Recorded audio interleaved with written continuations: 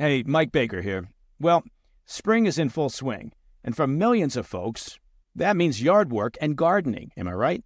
Now here's a pro tip for those of you looking to spruce up your landscaping. Fast Growing Trees is the largest online nursery in the U.S. They've got over 10,000 plant varieties and millions of satisfied customers. Save yourself the time and trouble of multiple trips to those crowded nurseries. You know what I'm talking about. Fast Growing Trees is a complete time saver. From fruit trees to houseplants, they have it all, and it's delivered right to your doorstep. Plus, their plant experts are always available for advice. They can tell you what grows best in your area, how to plant, when to plant. It's like having your own expert gardener. And here's the best part. This spring, they have up to half off on select plants. And listeners to the President's Daily Brief can get an extra 15% off by using promo code PDB at checkout. So go to fastgrowingtrees.com and use promo code PDB at checkout.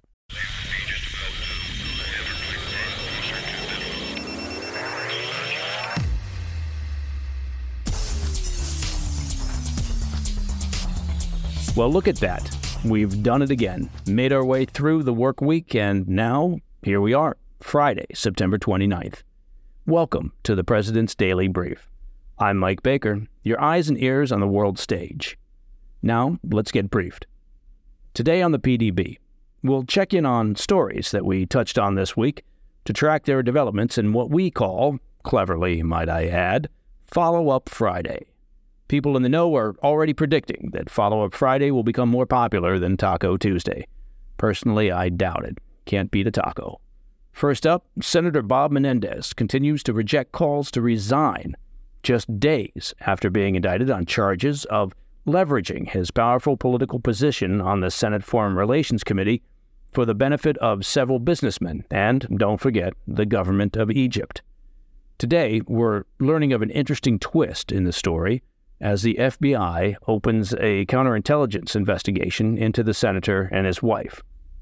A little later in the program, we'll dive into a concerning financial shortfall at the Pentagon, which is struggling to replace $5 billion worth of arms sent to Ukraine, with only $1.6 billion left in the wallet for new equipment contracts. And, of course, the looming threat of a government shutdown is further complicating procurement matters. Plus, we've got the latest on the auto industry as UAW leader Shawn Fain sets a new deadline for Detroit's Big Three, raising the specter of more strikes just 2 weeks after the initial walkout. Finally, in today's Back of the Brief segment, Senate attire undergoes a transformation on Capitol Hill as a unanimous decision formalizes a new dress code. Discover what prompted this change and why even Senate Majority Leader Chuck Schumer is on board. But first, today's PDB Spotlight. Democrat Senator Bob Menendez pleaded not guilty on Wednesday to 3 federal charges tied to an alleged bribery scheme. These charges revolve around Menendez allegedly leveraging his political influence to assist the Egyptian government and 3 New Jersey businessmen. His wife, Nadine Menendez, also entered a not guilty plea for the 3 charges against her. Now, Menendez was released on a $100,000 bond and had to surrender his passport, while his wife, Nadine, was released on a notably higher $250,000 bond. The disparity in bond amounts is intriguing, and we'll circle back to that shortly. The Justice Department's allegations assert that Senator Menendez and his wife were involved in a lengthy plot during which they purportedly accepted hundreds of thousands of dollars, gold bars, and even a Mercedes-Benz convertible, among other items. Pressure for Menendez to resign has been mounting since this indictment last week. Over 30 Senate Democrats, which constitutes a majority of the caucus, have called for his resignation. However, Menendez has remained steadfast in his determination to stay in office because, well, frankly, why would you give up that sort of profitable gig? Here's where the story takes another interesting twist. According to reports, the FBI is now investigating whether Egyptian intelligence services had a role in Menendez's alleged bribery scheme. Sources have revealed that this counterintelligence probe is exploring the possibility that Egypt's intelligence service attempted to gain access to the senator, possibly through his wife. Now, this might shed some light on the discrepancy in bond amounts. It suggests that Nadine Menendez may not only have been an active participant in these schemes, she may even have been the driving force behind the alleged influence peddling activities of her husband. Menendez is a famously combative figure up on Capitol Hill. Those of you who keep track of D.C. corruption scandals will remember that last time, which was only a handful of years ago, Menendez was also charged with corruption and bribery.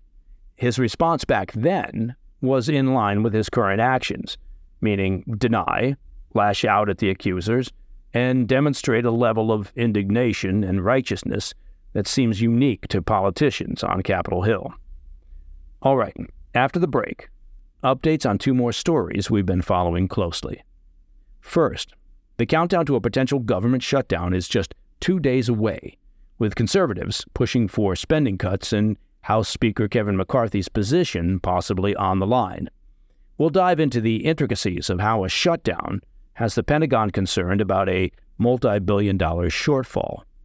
And later, we'll take you to the picket lines, where United Auto Workers are now 2 weeks into their strike against the big three automakers. With more than 18,000 workers on strike and potential escalation looming, we'll explore the latest developments in this labor dispute. I'll be right back. Mike Baker here. I want to take just a minute to talk about something of real importance to you and your family's financial well-being, and that's life insurance. Look, I know it's not everyone's favorite topic, and a lot of folks avoid talking about it or they put it off thinking it's too costly or too complicated or you'll get to it some other day. And it's true, finding the right policy on your own can be time-consuming and complex. But I'm here to tell you, life insurance is an important safety net for your family. And that's why I'm happy to tell you about Policy Genius. Policy Genius is the country's leading online insurance marketplace. It saves you time and money so you can provide your family with a financial safety net starting today. With Policy Genius, you can find life insurance policies that start at just $292 per year for $1 million of coverage. Some options offer same-day approval and avoid unnecessary medical exams. Now, for me, having an appropriate life insurance policy, well, it means less stress, less worry. I know that my amazing wife and our kids will be properly taken care of and provided for should something happen to me. Now, back when I was in the market for life insurance, and that was a while back, I did my searching the old-fashioned way. Lots of telephone calls, paperwork, faxes, maybe even a beeper. I would have loved to have Policy Genius to streamline the whole process. Policy Genius helps you compare all your options from top companies and provides a team of unbiased, licensed experts to walk you through the decision-making. You can compare quotes with just a few clicks, find just the right policy, and Bob's your uncle. And they've got thousands of 5-star reviews on Google and Trustpilot from customers who found the best fit for their needs. Check life insurance off your to-do list in no time with Policy Genius. Head to policygenius.com or click the link in the description to get your free life insurance quotes and see how much you could save. That's policygenius.com. Welcome back to the President's Daily Brief. We're just 2 days away from a looming government shutdown slated to kick off at 12:01 a.m. Eastern Time this Sunday if no deal is struck. Now, don't forget to set your alarms. You'll want to wake up, pour a beverage, and raise a glass to the dysfunction that is Capitol Hill. I'm not saying it'll be as exciting as New Year's Eve, but the upside is you don't have to wear a party hat and strangers aren't going to try to kiss you. House conservatives are driving for hefty spending cuts, a tough sell in the Democrat-controlled Senate, and they're even putting pressure on Speaker Kevin McCarthy's position. One of the hot topics among some conservatives is ending arms shipments to Ukraine in its struggle against Russia, or at least putting a brake on the degree of spending. Now, as we reported earlier this week, a government shutdown won't immediately impact these shipments to Ukraine. The Pentagon has given the program a pass from any shutdown effects. However, there's a bit of a caveat to that story that we're learning about today. The Defense Department reports that a shutdown could hamper the process of replenishing the weapons stockpiles sent to Ukraine. You see, the president is using what's called drawdown authority to supply Ukraine with the critical and much-needed weaponry, which means that much of the equipment that we're sending is coming directly from DoD stockpiles. And here's the crunch. Despite having the congressional green light to send Ukraine an additional $5 billion in weapons and gear from existing supplies, the Pentagon has only $1.6 billion left in the tank to secure contracts and replace that equipment. Now, for those of you who don't math well, and frankly I'm in that category, that's a $3.4 billion shortfall, which I'm told is a lot. So while Ukraine is assured of receiving its weapons, there's no guarantee we can foot the bill to replace them, potentially leaving the U.S. short on equipment down the road. The Pentagon comptroller underscores the situation, telling Bloomberg that procurement is already slowing down due to the looming shutdown, with the DoD taking a prudent approach to avoid ending up, quote, dead broke, as they put it. All right. Let's head to the picket lines, where members of the United Auto Workers are now 2 weeks into their strike against the big three automakers. And the UAW is poised to escalate its strike today if substantial progress isn't made on new contracts by noon. As of this morning, more than 18,000 workers at 3 plants and 38 parts distribution centers are on the picket line. On top of that, GM and Stellantis announced this week that they're laying off more than 2,000 additional workers. While both the UAW and the Big Three have been tight-lipped, reports suggest that some progress is being made. The United Auto Workers have reportedly revised their initial pay rise proposal. They're now aiming for at least a 30% raise, which is a bit lower than the initial 40 to 46% that they proposed to the automakers. However, it's still much higher than the 20% increase initially offered by Ford. So, obviously, there's still some ground to cover. The big question is which locations might join the strike next. If it reaches plants producing full-size pickup trucks, the most lucrative vehicles for these companies, things could get even more intense, and that move would signal that the UAW could be going all in for a fight. Now, what does all this mean to the economy? Well, estimates put together by the Anderson Economic Group suggest that in the first week alone of what is now a 2-week strike, economic losses totaled over $1.6 billion. That's just the first week.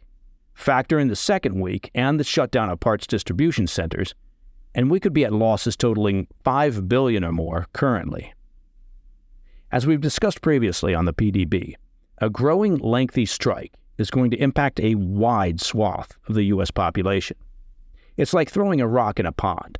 The initial impact is on the auto workers and automakers, but you quickly get the ripples or concentric circles encompassing a variety of sectors, service providers, vendors, and small businesses that support the auto industry.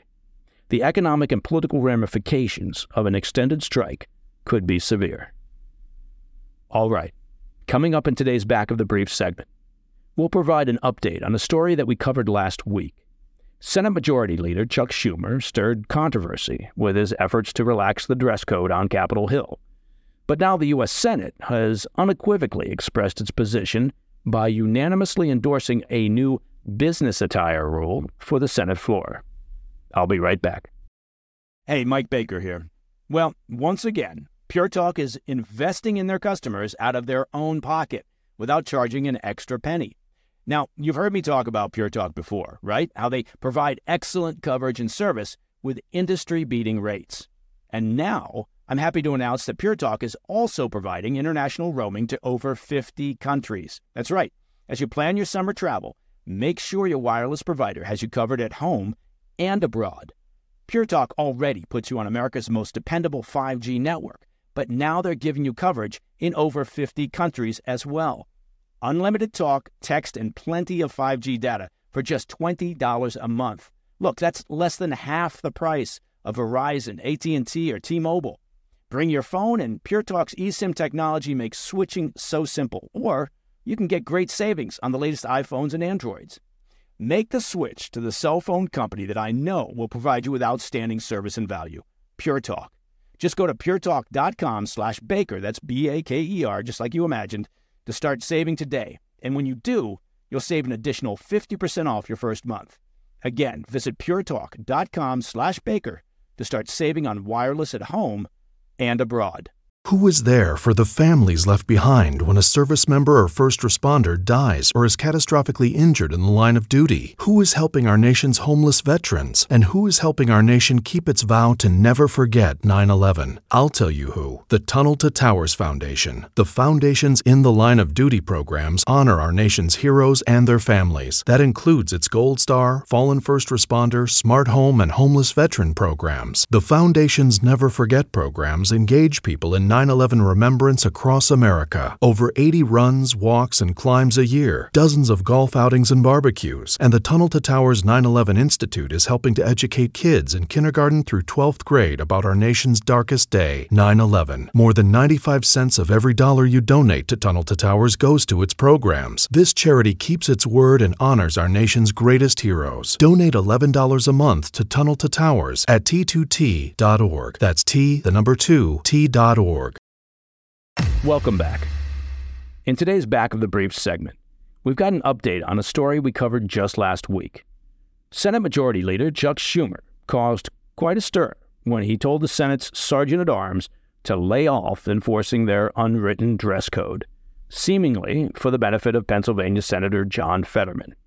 Fetterman, as you know, okay, maybe you don't know, is recognized for his keen sense of fashion and ability to layer T-shirts with hoodies, and of course accessorize with just the right pair of shorts.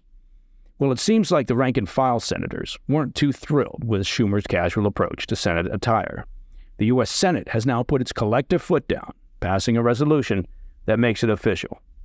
Business attire is the new dress code for the Senate floor, and it was a unanimous decision, which frankly doesn't happen particularly often. This bipartisan bill, brought forward by Democrat Senator Joe Manchin of West Virginia and Utah Republican Senator Mitt Romney, lays it all out. For the guys, it's a coat, tie, and slacks. No exceptions. And yes, I said slacks. You could also say trousers or pants. As for the ladies, well, the bill is a bit vaguer, simply stating business attire without diving into specifics. What's surprising is that even Schumer himself supported the measure, saying, quote, "Though we've never had an official dress code, the events over the past week have made us all feel as though formalizing one is the right path forward." See, they can get things done. So, there you have it. A little more formality on Capitol Hill. After all, showing some respect for the institution by dressing appropriately really isn't asking too much of our senators. And that, my friends, is the President's Daily Brief for Friday, 29 September. If you have any questions or comments, reach out to us at pdb@thefirsttv.com. I'm Mike Baker. I'll be back on Monday. Until then, stay informed, stay safe, stay cool.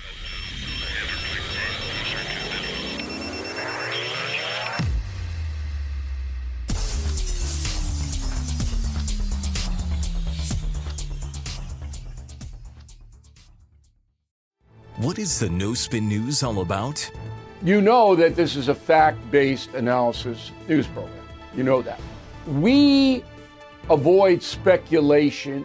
We don't do conspiracies here. We don't do party politics here. We're not nonpartisan. That's wrong. Not that. Okay, we are advocates for a stronger America and a more just society. We don't believe in communism. We don't believe in socialism. We don't believe in nihilism. We don't believe in the progressive woke culture. We think it is un-American. We don't support that. So you should know what we are, and it would then crystallize what we do.